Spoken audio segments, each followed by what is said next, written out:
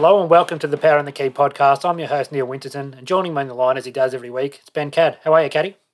Hey, Winno, how are you, mates? Good to be here and good to have the NBA back in full swing again after a bit of a break the last few days. Certainly is, mate. And what we thought we'd do, given that there hasn't been a lot of games since we last spoke, is just concentrate on the second half of the season. Myself and Caddy are going to nominate a team from each conference that intrigues us the most. So we'll start with you, Caddy, and we're going to start with the East. Which team out of the East intrigues you the most? I look at the moment, coming out to this second half of the season, when you're looking at the standings in the East, the team that I'm sort of wondering, whether they can sort of make a charge back in towards the top echelon of the East, or whether or not they're kind of going to be the one that falls, right away, is the Toronto Raptors. So they're currently sitting in the 9th position, albeit on the same win-loss as Atlanta, who are in the 8th spot. So they're just coming off the back of a 3-game losing streak at the moment, which has sort of dropped them right down, as we've mentioned quite a few times. That sort of chasing pack in the East is really, really tight. So pretty much from spots 4 through to 11, there's only 3-game gap. So once you do go on a losing streak or a winning streak, you can really propel up or down those standings. And at the moment, it's the Raptors that have had those 3-game losing streak and now fallen into 9th spot. So look, there have been mitigating circumstances around those losses, with a lot of key players being out at the moment with the health and safety protocols, in particular Pascal Siakam, Fred VanVleet and OG Anunoby. So that's, really weakened their lineup, and it's, obviously allowed a guy like Norm Powell to come out and really get some big numbers going for his own self, but it hasn't worked into any winning for them. So they're really going to be pushing to get these guys back ASAP, because they drop a few more games again, they're really starting to fall out of touching distance, particularly the top 4 sides. So they're the ones that I'm looking at, probably from the really strong East teams. You've got Philly, Brooklyn, Milwaukee, Miami, and Boston. And it was probably Toronto that you would have looked at the start of the year and said they're the six most talented teams that would be fighting it out in the Eastern Conference. So Toronto's the one at the moment that's dropped away, and they're sitting behind New York, Charlotte, and Atlanta, and in a chasing pack with Indiana and Chicago. So of those really talented teams, Toronto, I'm looking at whether or not they've got it in them to really push back up. Is it through a trade? Is it just getting the bodies back on the court? Are they good enough? Can they compete? Or is there a few other things that are going to take place throughout the season to sort of see whether or not they're going to be a contending team? How do you sort of sit with them? Are you kind of getting that feeling that they're falling away a little bit, or do you think they've still got a charge left in them?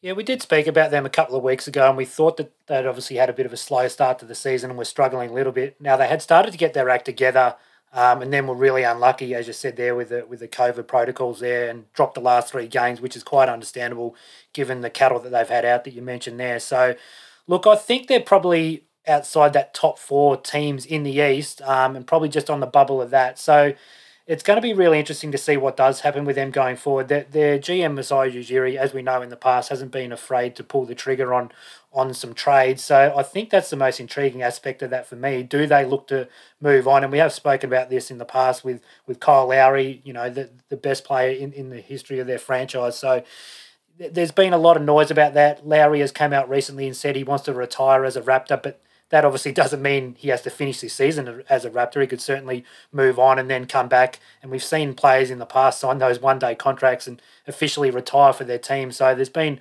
a bit of chatter that maybe that's sort of what he means by that, and he could be looking to move on. And Philly's a name that continues to come up, given that he is a Philly native. So I'm really intrigued to see what they do there with Kyle Lowry. And the other one that you mentioned there is Norm Powell, who has really come into his own, and certainly in these last 3 games, when all these guys have been out, he'd be averaging close to 35 points over the last 3 games, and I know that all too well because I've been playing against him in fantasy this week. So given that he's got a team player option, for next year, you'd reckon, given how well he's played this season, that he would opt out of that and look to go on the free market. So he could be another guy that they maybe look to move on and get some picks for him if they think that he's going to command too much money in the open market. What do you think out of Lowry and Powell? Do you see Toronto moving on from either of those, or maybe one of those? Oh, look, I think it'd be a really big surprise if they did move on Lowry before the end of the season. I just think, as you mentioned, he's standing within the organisation as such that it would be a massive call to do it. So, look, I think at least, particularly if they can get those players back this week and back playing, they really need to give themselves a chance to sort of see what they had still with the lineup that they've got. And if they can kind of peel off 2 or 3 wins again and move back into the 8, I think they'll probably just about ride it out with Kyle Lowry. the flip side of that would be if they do get the players back and don't start winning again and they drop too far down, then, potentially there's a move there to be made. The deadline's 2 weeks away, so there's still, probably 5 or 6 games in there to get a bit of a feel for the roster and where it's sitting. I think the biggest thing for them at this stage is on the defensive end. They're just getting killed at the moment. On that, they're ranked 16th in the league in defense. They're ranked 30th in block shots. So there's just a real issue there. And even though the play of Aaron Baines... So can you see them obviously trying to rectify that by trying to add a big man at the deadline? You'd obviously think that would be their biggest priority. Well, I think so. I think that's the absolute priority, is to get some fixes in the inside. So whether that comes about through trade or through the buyout, we'll have to wait and see. But we spoke about Andre Drummond a few weeks back. For me, if there's a buyout opportunity, it's whether or not he would then think Toronto's going to give himself the best chance to win, or they might sort of give him some reassurances that there's a longer term future there with the franchise. They just said they're going to have some money freed up next year anyway with Kyle Lowry coming off the books. I'd be surprised even if he was to stay in Toronto, that his numbers certainly not going to get anywhere near the 30 million he's with this year. And Norm Powell, as you mentioned, will no doubt opt out of that player option and look to sign a longer term deal, whether it be there or somewhere else. So with Lowry going forward, do you think, let's say he stays there for the rest of this season, do you think in the off season he would look to move on and try and go to a team that he thinks is right in that championship window, or do you think that he'd be sort of content to stay with Toronto and finish there? No, look, I think he'll move on. I think it just the way, they're going to probably progress forward. It's going to be around Siakam. It's going to be around Van Vliet, and this is Lowry's opportunity to go and do something else for himself in another city. And I think he's done everything he can at Toronto. He's won the championship. He's made numerous All-Star games, and he's going to go down as probably the greatest player in their franchise history. So, yeah, I think the timing will probably be right at the end of this year to move on. But as I said, if they can get on a roll and get back into that mix, with the Bostons and the Miamis, then, we saw what happened last year in the bubble, where Miami just went on that run and got all the way to the final. So anything can probably happen, and particularly in a season like this, if a team experiences something similar to what they have, then, there's going to be paths that might open up. So I just think they need to tweak a little bit, particularly in the big man department. And again, there might be some hope for them to really turn it around going forward over the next couple of weeks. Yeah, no doubt it is one of those seasons where anything could happen. You mentioned there what happened with Miami, and certainly given the situation that every team's faced with this year, you probably don't want to punt the season too early. But I think you mentioned there you thought Lowry in the off season would look to move on. Well, if that's the case, they need to have a conversation. Look, I'm sure they probably have. Maybe they know. Maybe Lowry's told him, look, I'm going to stay in the off-season. But if they've got any doubt, or he's sort of indicated that he's probably going to look elsewhere in the off-season, they might as well move him on. Like, what's the point of him finishing this season? I did say that, maybe you don't punt the season too early, but a lot would have to go right for Toronto to sort of make the finals or win a championship this year. So maybe you need to look at that.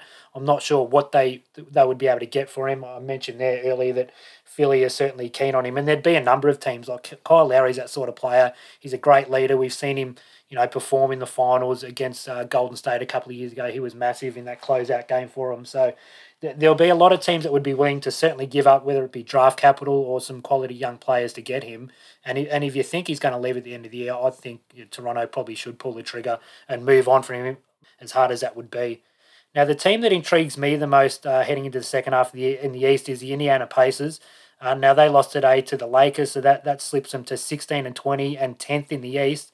They've got an offensive rating of 17th, defensive rating of 13th, and a net rating of plus 0.2, which is 15th in the NBA. Now, the main reason that the Pacers intrigue me so much is they've just been desperately unlucky with their injuries. We saw at the start of the year, they had Oladipo with them, and he was averaging close to 20 points a game, 6 rebounds and 4 assists. And in the 9 games he played, they were actually 6-3. Now, they made that trade and they brought in Karis LeVert, who they thought were going to be basically a like-for-like swap for Oladipo. And when he had the physical, it was discovered that he had that mass on his kidney and he had to have surgery. And he was out from the moment they traded for him. And he actually came back today. It was his first game as an Indiana Pacer. So they were really unlucky to pretty much lose a quality player for nothing there. And TJ Warren as well, who we saw performed exceptionally well in the bubble last year. He's only played the 4 games for him. Now, we don't expect that he's going to be able to produce at the level he did in the bubble this season again, but he's generally good for sort of 15 to 18 points a game. So their offense that has struggled, I mentioned there, their offensive rating of only 17th in the competition. You'd imagine they had a Karis LeVert who's good for 18 to 20 points. TJ Warren is good for sort of 15 to 18 points. You'd imagine they'd be able to jump up, pretty significantly in the offense there with those two. And if you look adding those two guys, you're starting five of Brogdon, Karis LeVert, TJ Warren, Sabonis, and Miles Turner. Now that's a really quality starting five. And then off the bench, you're bringing Jeremy Lamb, who's also missed a lot of games this year. He's only played the 21 games. Dougie McDermott, who's playing 26 minutes per game this year. Now that's too much for Doug McDermott. He's good in a role where he can come in, play sort of 15 to 16 minutes, and hit some open threes. He's been asked to overextend himself a bit too much this year. He's got his lowest 3-point percentage in the last 6 years, and he's basically a catch and shoot option that's been asked to do too much. So you drag him down to 15 to 16 minutes instead of 26. He's going to look a lot better. Aaron Holiday too. He's been miserable from three this year, shooting only 35%. Down from 39 last year. So again, I think he's been overextended in his role. You drag him down, he gets a few more open shots because TJ Warren and Karis LeVert are drawing the attention of the defense. And TJ McConnell off the bench too. And we saw, he's a terrier on defense. We actually saw leading into the All-Star break, he had that rare triple-double where he got 10 steals. So, he plays his role really good. He's playing his career best basketball as a backup point guard, and he can obviously continue to do that. So that's a really solid nine-man rotation, in my opinion. And I think if they can get all these guys out on the court, they can make a really big charge up the standings. I think heading into the season, they'll probably seem to be somewhere between that 4 to 6 seed range in the East, and I think that's probably still the case. But on their day, and with all these guys firing, I think they could even trouble some of those top seeds. What do you see coming from the Pacers in the second half of the season, Caddy? Yeah, well, the other guy you didn't mention there was Justin Holiday. So he's been playing, in the high 30 minutes at the moment. Like in today's game, he shot 2 for 11 in 33 minutes for 5 points and 2 rebounds. So if you're thinking those 33 minutes can be passed on to a TJ Warren or a Karis LeVert, well, I think that's an upgrade as well. So they are quite deep. Holiday would go to a bench role in that case as well. So, I mean, they've probably packed above their weight a little bit with the issues they've had, and they've been able to hang pretty well close to that pack of teams in the East. So they're just sitting, half a game out of the 8th seed at the moment and only 2 games out of the 6th seed. So it's all there for them to get going if they can get, Karis LeVert up and running. We quickly forget what a great, pretty much a pure scorer he had been at Brooklyn, and he really played terrific basketball there and really established himself as a key part of their growing young core that they've now been able to transition into the star lineup that they've had. So look, I think Indiana are certainly one that will move through, and when you're looking at it, the easy ones to pick apart in the spots that they'd be hoping to take are the New York Knicks and the Charlotte Hornets, who are occupying those 6 and 7 spots at the moment, both with a 500% records, 500 record. So there are spots in there that I'm sure they're eyeing off, and even if not, the playing tournament's going to be another way that they can potentially, make their way through and get on a bit of a roll towards the end of the season. So look, they've done really well. Sabonis has really carried them through. If they can get LeVert and TJ Warren back, just to give him a bit of an offensive chop out as well, that'll certainly help them on the run home. Yeah, certainly will. And also the thing with LeVert and Warren is, look, they're not lockdown defenders, but they're long and lanky, and they're certainly better on that end than, McDermott is. So I think also that their defensive rating, which is reasonably strong with 13th, and Miles Turner's been really good for them all year, leading the league in blocks. But adding those two guys with a bit of length should certainly shore up that end of the floor as well. And they're probably going to end up being one of those seeds, whether it be maybe the 6th seed and you land as a 3 seed, whether it be Milwaukee or even Miami or Philly, if they drop off, you're not going to want to see the Pacers in that first round because it's going to be a really tough out, I think. Now, we'll move over to the West. And what West team, Caddy, intrigues you heading into the second half of the season? Well, the team that intrigues me is the side we talked about a few weeks back, and the fact that they were really struggling at that stage, and that's the Dallas Mavericks. Now, they've gone on out of their last 10 games, they've won 7 of those and got themselves back into the 8th seed with a 19-17 record. So that's a really good effort considering, the issues that they had to deal with, like many other teams, but they really got hit hard with the COVID health and safety protocols at the beginning of the season, which really knocked them around. And, Luka Doncic came into the season probably not quite in the condition he would have liked, and he's really certainly found his groove as well. So I'm looking at them as to see how far that they can progress. I think they are a playoff team, and now that they are up and going, Porzingis is back playing and playing reasonably well too. when he's come in. So that's a really massive positive. We spoke again a few weeks ago about Porzingis and whether or not he was going to be able to sort of hold that being the second best player on that team, or whether he's going to be good enough to sort of be able to withstand that longer term in Dallas. But he's been able to come back from his injury and he's really got going. He had a game, the first game back from the All-Star break, he put up 28 points and 14 boards, and they're the sort of numbers he really needs to sort of continue doing it at a really consistent level if Dallas are going to be able to continue to move up the standings. So I've got them in to be a playoff team at the moment. They're sitting 8th. The teams behind them, Golden State and Memphis, are probably the two that would be looking to get in. And I think Dallas are probably a stronger squad, certainly from both of those. So it's just how far they can push themselves up, whether they can get up into that 5 or 6 seed. Will be interesting to see. But they've obviously got one of the best players in the league in Luka Doncic, running the team for them then. And again, I'm just so intrigued to see how Kristaps Porzingis can finish this season and whether he really can give that team confidence that he's the second banana. And then all they need to do is head into the off season with a shitload of cap space and try and find that third starter to pair with them both. Yeah, Porzingis certainly has started to find his form over the last sort of couple of weeks there. And yeah, certainly that's what Dallas need. The rumours do still persist, though, that they are looking to trade him or certainly listening on Porzingis. Can you see any team sort of putting their hand up and taking on his contract, given his injury history? We know when he's out on the court and he can string some games together, he will generally put up numbers. Now, he's lost a little bit of mobility. There's no doubt about that. He was branded the unicorn because he could shoot from the outside and protect the rim really well. I don't think he's quite the rim protector or defender that he was when he first started, when he came into the league with the Knicks, but he's still okay. He's still blocking the 1.5 shots a game.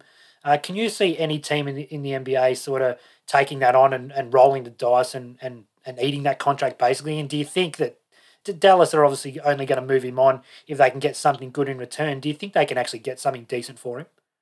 I think that's more the case. I think, look, there'd be a team out there that would probably take the punt and absorb the money and hope that they can get him right and playing at a high level, and which he's been able to show us over the last couple of games. But I just don't think what would come back would be enough to satisfy the Dallas Mavericks. It'd be a really big shift for them to really walk away from Porzingis after, they did put a lot on the table to bring him in and then extend him with a really significant contract. So, look, I think they'll be determined for this to work with Luka Doncic while he's still on his rookie deal, which runs for another 2 seasons. So I think it's really all about whether those two guys can continue to mix in well and have some real confidence with the way they're playing together, and then find the third star in the off season that they can spend some cap space on and bring in. I just don't see that there'd be a trade that would be able to be facilitated that would keep Dallas happy enough to move him on. So I think that would be more the issue rather than the contract. Yeah, I agree. I find it difficult to believe that, as you said, I believe a team probably would take it on, but what they're going to give back, Dallas don't really want draft picks, I wouldn't think. They're going to want somebody to basically come in straight away and help Luka get to the level that they believe he can. So that's certainly the question there. What's intriguing with Dallas for me is Josh Richardson's the one that they made that trade with for Steph Curry this year. They thought it'd be a better fit. He'd give him that defender. Now, look, he is still a pretty good defender, but he just hasn't turned out. His shooting's plummeted down to, he's only shooting 30% from 3. And, you change out Seth Curry, who's one of the best shooters in the game, and bring in someone like Josh Richardson. And Luka needs as much space as possible. And the defenders just aren't honouring Richardson at the moment, which is making life more difficult for Doncic. Now, he's still been able to navigate that really well. As you said, he came into the season a bit out of shape, but he's certainly rounded himself into form, and he's sort of starting to push his name up into that MVP discussion. Although, generally you'll have to play for a team that's going to finish in your top 4 in your conference if you're going to be a real threat to win the MVP. But he's certainly putting up MVP level numbers, and we know what a quality player is. So I'd be interested to see whether Josh Richardson can sort of come around, give him that defense that they brought him in to give them, but also be able to hit that outside shot, because I think it's really crucial to Dallas's success that Josh Richardson find his shot. The other guy I've been really impressed with, and I think I mentioned this last time we spoke about Dallas, is Jalen Brunson's ascension as one of the best backup point guards in the NBA has continued. He's shooting 53% from the field and 40% from 3. And for a guy as short as him to be putting up those percentages from the field, generally those smaller point guards do struggle with their field goal percentage, but he's been really efficient. He's only averaging the 1.3 turnovers a game, so he doesn't throw the ball away when he comes out there and gives them a real steady hand. He was a 4-year college player as well, so he is 24 years of age, so he's obviously a little bit older for a guy that's only been in the NBA for a few seasons, but he's been a real steady presence for them off the bench. So I think he's going to be really important too for them going forward. And similar to Indiana, which we spoke about just before, Dallas is going to be one of those teams that if they finish, in the 6th seed, or even if they do have to play in that playoff tournament and then one of the top seeds end up playing them, you're going to have your heart in your mouth as a supporter of one of those teams coming up against Luka Doncic, because we saw what he did in the playoffs last year. He hit that really big shot to win the game for him against the Clippers. We know he's not as scared at the moment. He's played in big games right throughout his career from a very young age. So he lives for those moments. So I think a number of teams are going to be really keen to dodge Dallas in the playoffs if they can do that. So we'll move on now to my most intriguing team out of the West, and that's the Portland Trailblazers. Now they've got a record of 21-15. They sit 6th in the West with an offensive rating of 17th and a defensive rating of 28th. The net rating is minus 0.4, which is only 20th in the NBA there. So the reason, very similar to Indiana, that they intrigue me, they've just had a really horrid run with injuries. So CJ McCollum has only played the 13 games, and they're the first 13 of the season, and he was putting up career numbers across the board, close to 27 points a game and 5 assists, shooting 44% from 3 from 9 attempts a game. So he was putting up a lot of attempts and hitting him a really good clip. And you could argue through those first 13 games that he was actually playing better ball than Dame Lillard. So he's obviously been a really big out for them. And Yusuf Nurkic as well. He's only played the 12 games, I believe, and he's basically a 15-10 guy from then since he's been in Portland. And he's only played basically the 2 full seasons for them. And now in the 2 full seasons he's played, their defensive rating has been 8th and 16th, which is obviously a lot better than that 28th defensive rating that they're putting up at the moment. So you add Nurkic as that backbone of your defense. He's no defensive contender of the year, but he certainly stiffens them up and brings a lot more than Enes Kanter does as a defender. And you run out a starting 5 of Dame, CJ McCollum, Covington, Jones Jr. and Nurkic. So you've got Dame and CJ have always been obviously a little bit susceptible because they're the 2 smaller guards. They can be exposed a bit. But you've got Covington and Jones Jr. as those lanky wings who are known for their defense, and then you put Nurkic at the back of that to stiffen that up. You'd imagine that defensive rating's going to climb pretty significantly. If they can get that somewhere around sort of the 15 to 18 mark, and their offense should improve too, bringing in CJ. If they can even if they keep their offense around the 7th mark and they can get that defense around sort of the 15 to 18 mark, you reckon they're going to be able to make a pretty significant jump. And then they bring in Gary Trent Jr. off the bench, who's shooting 40% from 3 on 7 attempts.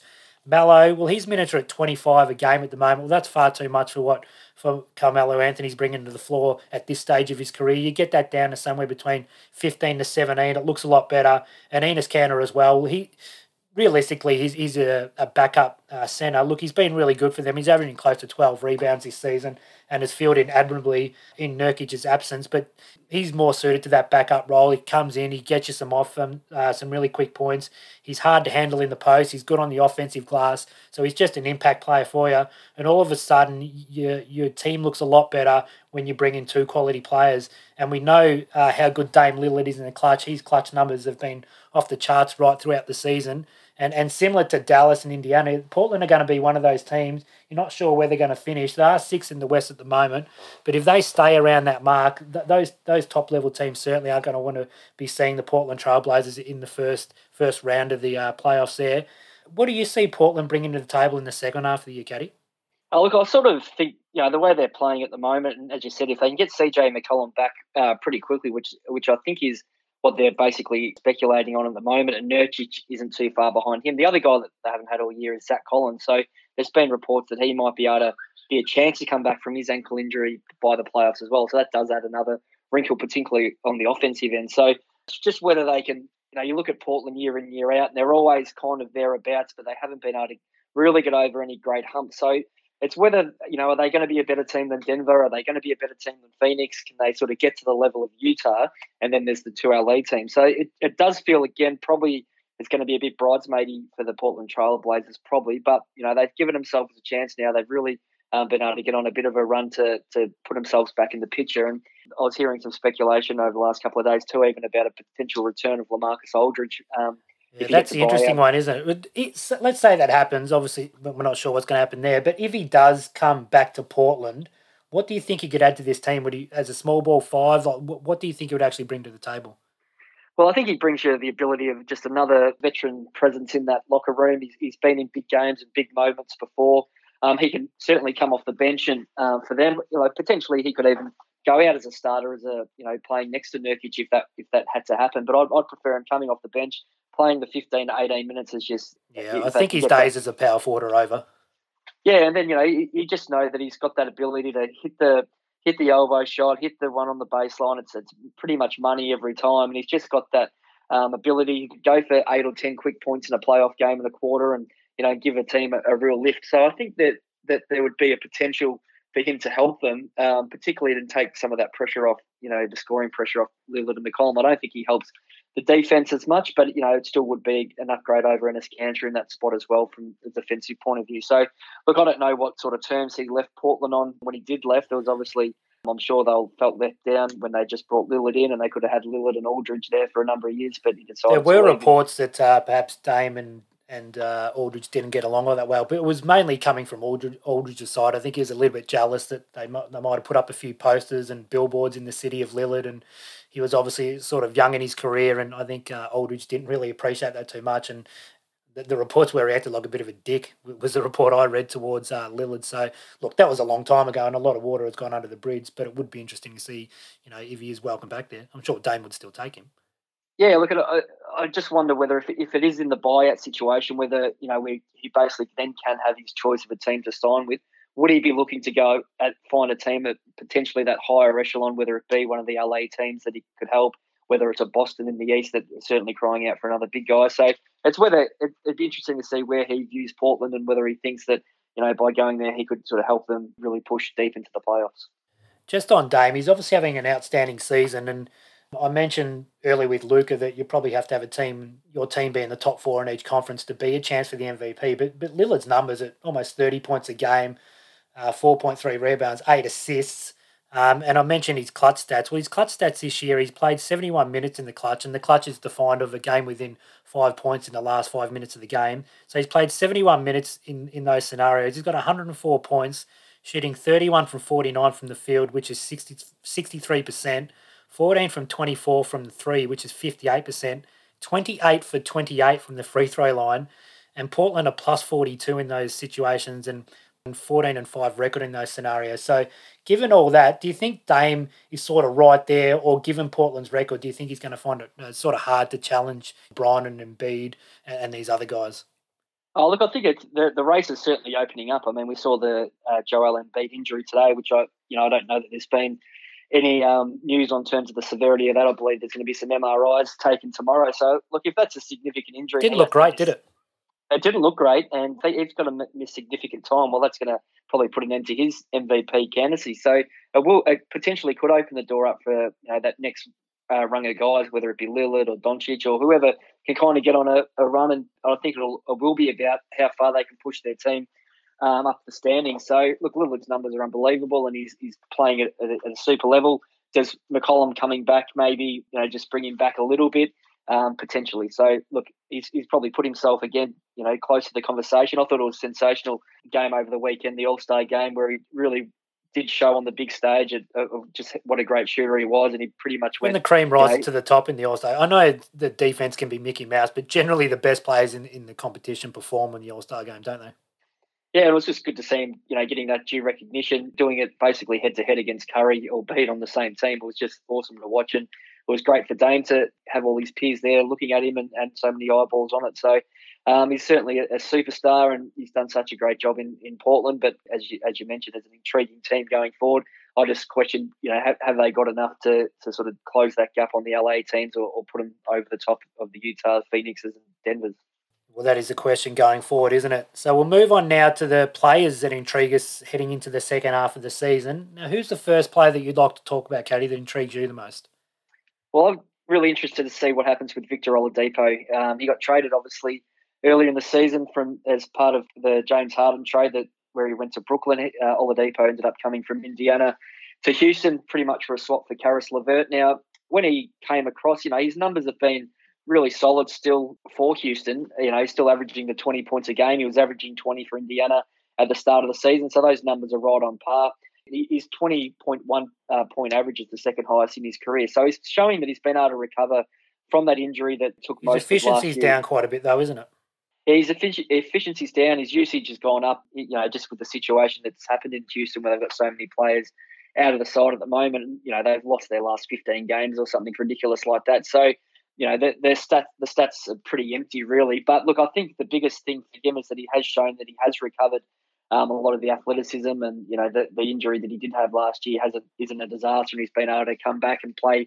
He's averaging 33 minutes a game. So, look, he's going into free agency in the off season. So I just wonder whether or not Houston see him as a piece of their future. They're obviously going to be looking at almost a full rebuild now, and there's every chance they're going to land potentially a top 3 lottery pick. So they might decide just to go totally the other way and have a really clean rebuild. And I just wonder whether Oladipo is going to be a part of that, and whether there's another trade to be made before the deadline for him, because it's going to be a big decision for whatever team decides to pay him, because he's going to be looking for a sizable contract this time around. Just with the injury history, is he an all-star level player? He's shown flashes of it at time to time, but I just think it's quite an intriguing situation for him personally, and also for Houston, just around that, whether they think he's part of their team going forward. Yeah, it certainly is. He's on a $21 million expiring contract, so I believe Houston did offer him an extension, and it was the max that they could do. I believe it was only a couple of years, and $50 million or something around that mark was all they were allowed to offer him, and he did decline that. So he's obviously looking for a big payday. Now, you said there that it looked like his athleticism hadn't quite waned. Well, I think it has, maybe not from the last 2 years, but certainly his first year in Indiana when he was an all-star, and he put up some really good numbers there. He's certainly not the athlete he was back then, where he's one of the better athletes in the competition. So there's certainly got to be some question marks. I thought he started the year pretty well in Indiana, where he was maybe the second or third option behind Sabonis and Brogdon. But then when he's flipped over to Houston and maybe he's more of the man, he's probably struggled a little bit in that role. So I think that's really interesting, given that it is going onto the open market. Now, it is a bit of a bare free agency market in the upcoming off season, so that will obviously play in his favour. But I'd be interested to see if Houston do look to move him before the trade line. I think they will, and I'll be interested to see if teams are happy to give up somebody, to acquire someone like Oladipo, given he probably hasn't quite performed to the expectations that you would have hoped, and he's going to be looking for a big payday in the off season. The name Miami keeps coming up. Oladipo supposedly has wanted to play there for a number of seasons, and obviously Miami do always look to add those sort of all-star caliber players. Can you see Houston moving on from him before the trade deadline, Caddy, or do you think he'll end the season in Houston and then just become a free agent? Oh, look, I think Houston will probably be doing everything they can to try and move him and try and get another draft asset in. They obviously have got quite a lot of picks coming their way going forward, so they're in a position to really look to rebuild. So if they can get really anything, I think at this stage for Oladipo, it's going to be better than either having to pay him a monstrous contract or letting him walk for nothing. So I think they've got the opportunity in the next couple of weeks to try and look around the league and see if there is something, whether it be a young player or whether it be a late first round pick or something like that, just add to their chest as well to really help them on the rebuild. Because I just don't see that he's obviously not going to help them do anything this season, and then I really do wonder whether they think he's the guy to go forward with. In hindsight, you just wonder, I don't know the machinations of how that whole trade unfolded, but, if there was a choice between having Caris LeVert on your team or Victor Oladipo for the next 2 or 3 years, I think if it was me, I would have probably preferred having the younger Caris LeVert. They certainly could have had him. I mean, there's no reason it could have just been a direct swap. They obviously got Houston involved in that. Indiana involved in that because they preferred Oladipo, which is strange. I agree with you. I'd prefer LeVert given he's younger. He's obviously got an injury history as well. But when they traded Harden, Houston did say that they wanted an established star to come back in that package, and Victor Oladipo was supposed to be that established star, I suppose. So it will be interesting to see if they do move on from him before the trade deadline, or if they just try to re-sign him or just let him freely move on in the off-season. If you're thinking you're not going to be willing to pay him what he wants, and I'm sure they'll have the conversation and say, what are you looking for, and then make their mind up. It's similar to some of these other guys we've already spoken about. We'll move on from him and get as much as you can. Yeah, absolutely. And, the opportunity's there for them. And I just wonder what the team that's going to trade for him, I think it would be a contender to add to their depth chasing a title down the track. So you just wonder who that team would be and where the greatest fit for him would be to ride this season out. Yeah, it will be interesting to see what does happen. And as you said, if one of those teams does stick up their hand, who that might be. Now, one of the players that intrigues me heading into the second half of the season is LaMelo Ball. And the reason he intrigues me so much is because he's been so effective since he's gone into the starting lineup. In the 16 games since he's been inserted in the starting lineup, he's putting up 20 points a game, 6.2 rebounds and 6.7 assists, shooting 45% from the field, 40% from three, and 86% from the free throw line. Now they're basically borderline all-star numbers. So it's going to be really interesting to see if he can continue that momentum heading into the second half of the season. We know when LaMelo was drafted, the biggest question on him was his shooting. Well, what you see there, those numbers that he's put up since he's gone into the starting lineup, 40% from three on 6.5 attempts a game and 86% from the free throw line. Well, I think he's put those questions to bed. We know what a great passer he is. We see all the highlights, the behind the back passes, the alley-oop passes that he throws to Miles Bridges. But the most important thing is he's a really good playmaker. You see some guys and you hear about some guys who are some really good passers. And D'Angelo Russell springs to mind. He's one of those guys that his draft year coming into the league, it was spoken about what a really good passer D'Angelo Russell is. Well, he might be a really good passer, but he's not a great playmaker. He doesn't make any of his teammates any better. We've seen that right throughout his career, that he hasn't been a great playmaker for his team that he's with.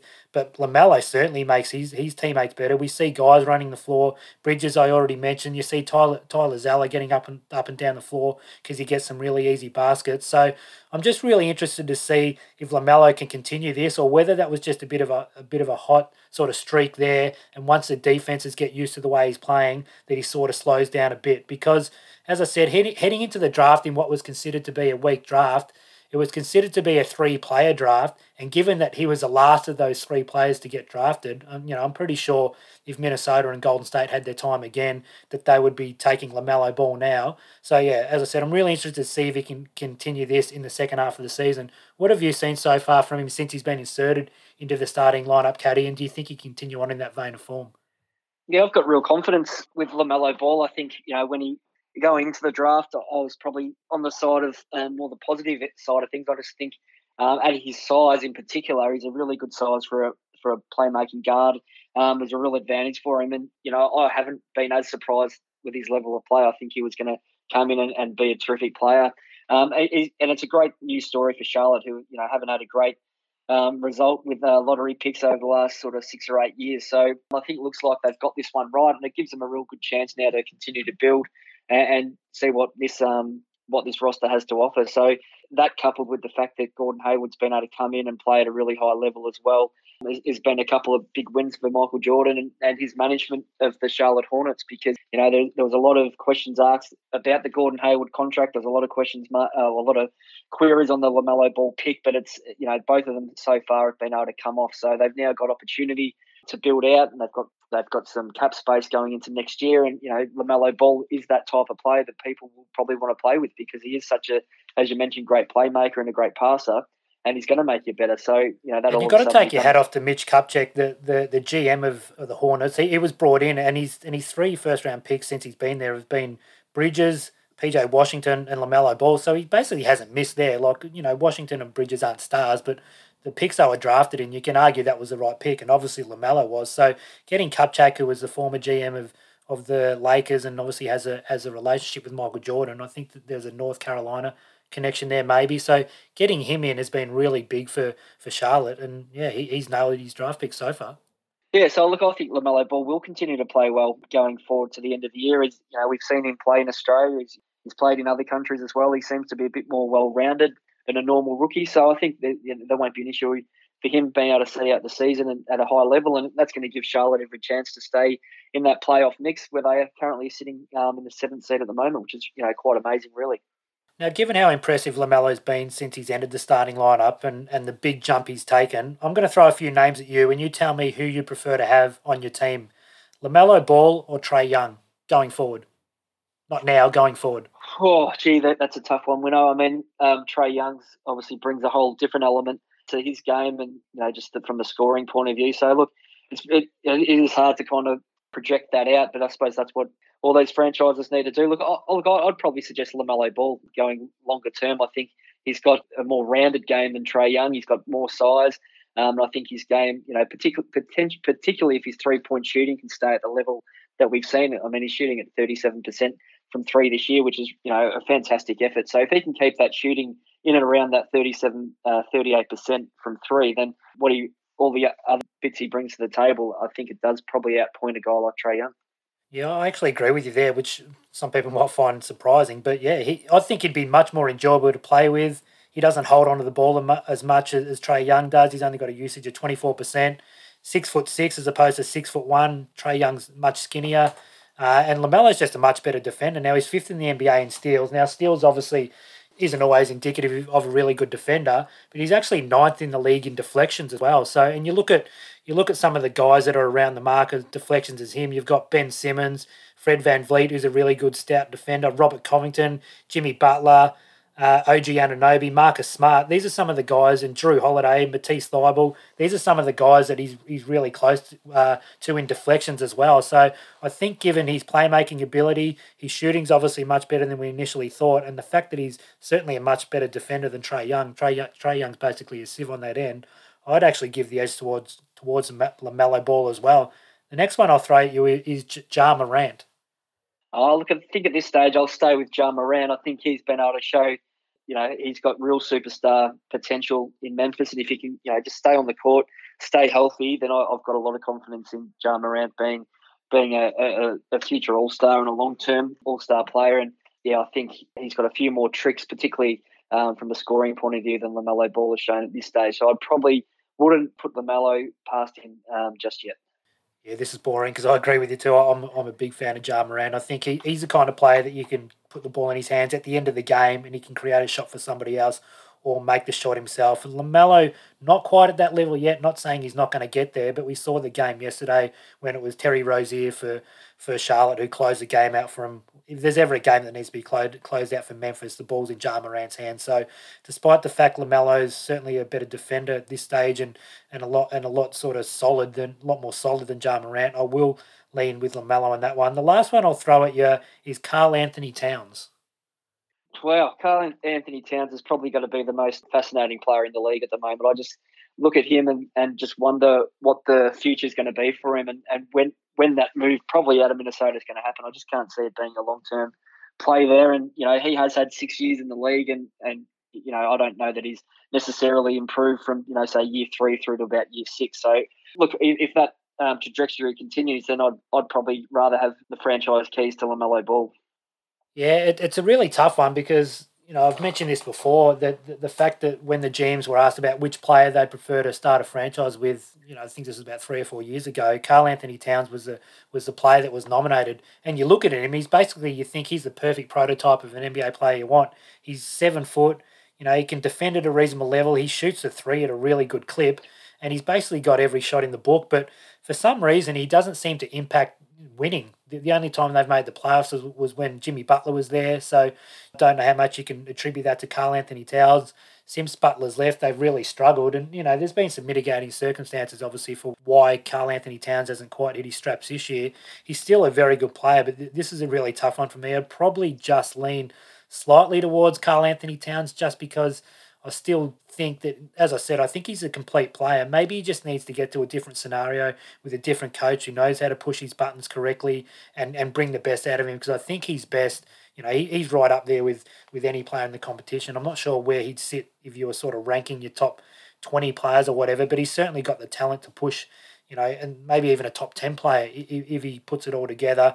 LaMelo Ball maybe not quite at that level, so I would slightly lean just towards Karl Anthony Towns. But it's remarkable given LaMelo Ball was the third pick in what was considered to be a third in a weak draft, and we're throwing up all these really good players in the NBA, and he's right there with them. So as we said, hats off to Charlotte for nailing that draft pick. We'll move on now to some of the rumours. Obviously, I mentioned last week that the trade deadline is fast approaching. And some names that have been thrown out that the Philadelphia 76ers would be keen on acquiring Will Barton, DeLon Wright, George Hill, or PJ Tucker, who we heard during the week isn't going to play for Houston. He was said to be really disappointed that he hadn't been moved on as yet. So he's not going to suit up with Houston until he's moved, whether that be via trade or whether it ends up being a buyout. Out of those four names, Caddy, which one intrigues you the most to add to Philly? Look, I think they'd be looking for a guard personally. So, look, I think a guy like Will Barton would be a really good fit in Philly. Just another guy that, towards the end of the shot clock can make his own, get his own shot because, albeit PJ Tucker is able to hit an open three, you're really looking at him more as, a defensive anchor and another player to come in. And I don't see that as probably being Philly's deficiency at this stage. I think for them, it really is about getting another end-of-game scorer in, and Will Barton, for me, has probably got that ability to help them on the offensive end in particular. Now, they've got a lot depending on this Embiid injury, and that's really going to have to play out before they sort of make too many decisions before the deadline. But, I would have thought out of that list, I'd be looking at Will Barton. He's owed $14 million this year and $15 million next year, so it would pretty much be a straight swap, you'd imagine, for Danny Green and maybe some draft capital going forward. Would you prefer to have Will Barton? Obviously, Danny Green has struggled with his shot and he's been really up and down the last few years. It looks like he's coming to the end of his run there. He's still a reasonable defender. Will Barton's obviously not quite at that level, but certainly adds more offensively. Would you make that trade if it was, say, Danny Green and, I don't know, a late first-round pick or an early second-round pick? Yeah, I probably would. Like, I know I think everyone knows what Danny Green brings to the table, and his defense is pretty good. He's been renowned to be able to shut down players, but that's probably waning a little bit. And his 3-point shooting is probably a bit more hot and cold than you'd probably like at this stage. I just think Will Barton's got more tricks on the offensive end, and he can score in a number of different ways. And he's been able to come back into this Denver lineup. We did speak about Denver a few weeks back, and just concerned about where that sort of third or fourth scoring option is going to come from. And he's been able to step up, particularly over the last 5 or 6 games, and scoring, the mid-teens. And, his last game here, he's had 21 points with 5 3-pointers, shooting 57%. The game before, he shot 16 points at 77%. So he's got that ability to come in, make some buckets and really help the offense. And I think that's, for me, would be a preference to a guy like Danny Green at this stage. Yeah, I agree. I'd certainly take Barton over Danny Green. The one that I'd be intrigued to see Philly acquire would be DeLon Wright. Now, he's had a bit of a bounce back year in Detroit. He went over to Dallas and signed with them for 3 seasons.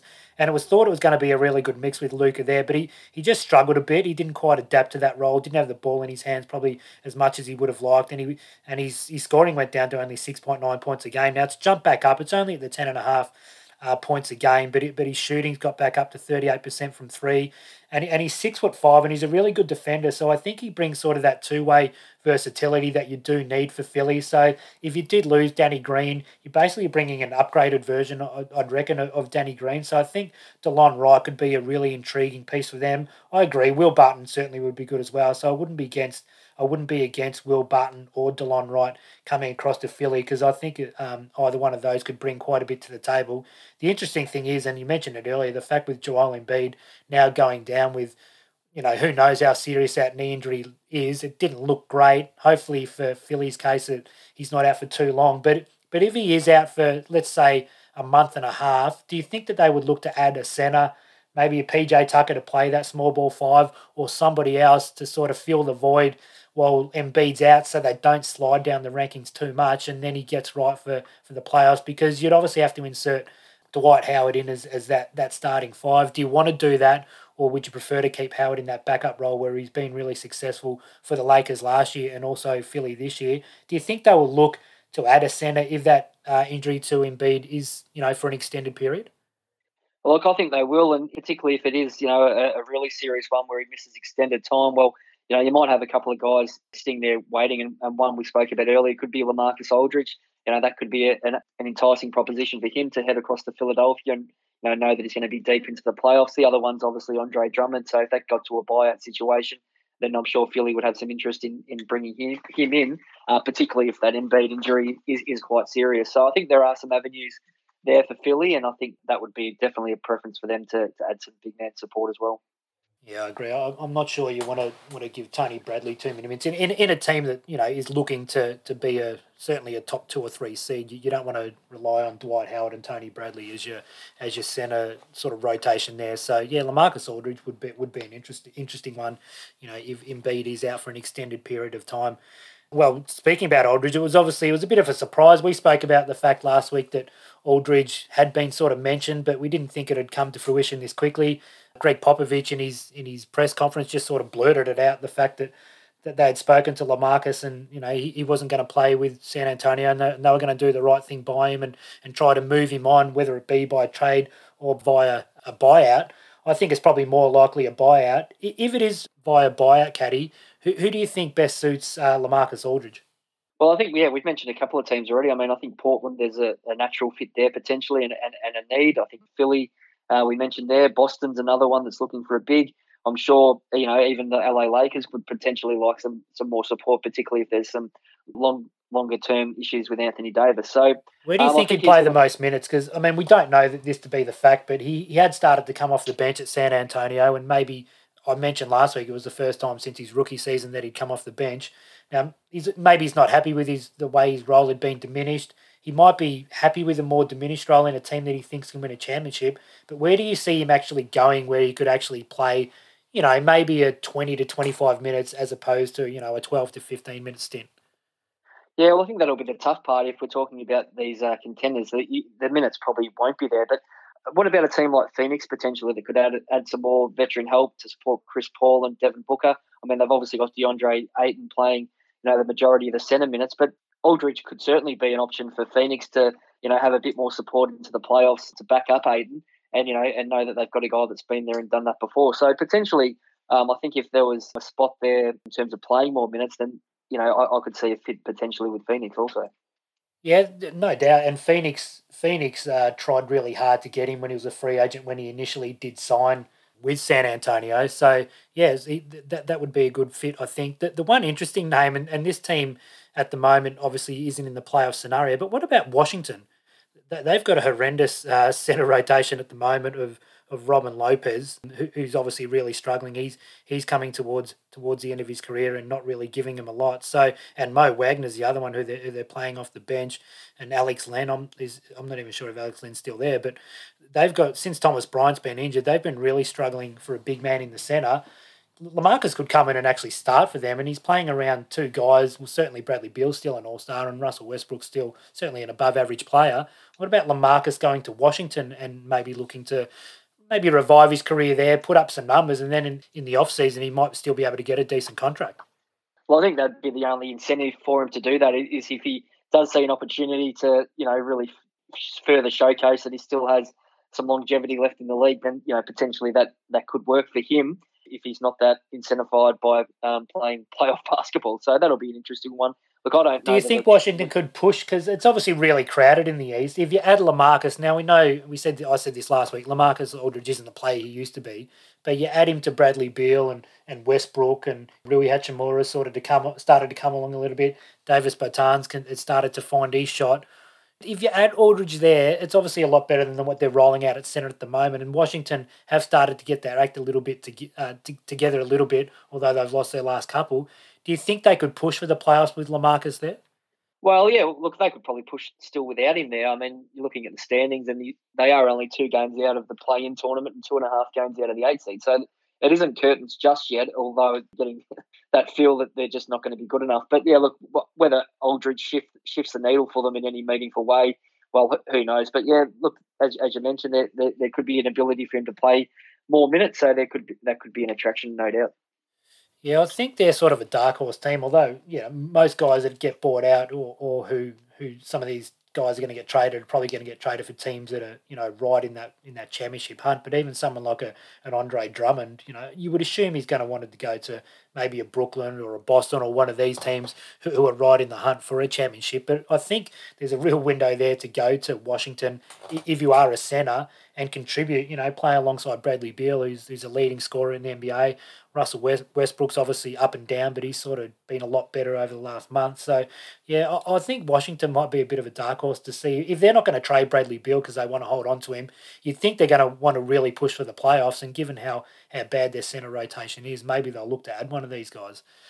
We'll call it there, as I say every week. Thank you very much to everyone who continues to download the podcast. Again, as I say every week, if you haven't been onto Apple Podcasts and given us a 5-star rating, if you could do that, we'd appreciate that very much. And we'll talk to everyone next week. Thank you.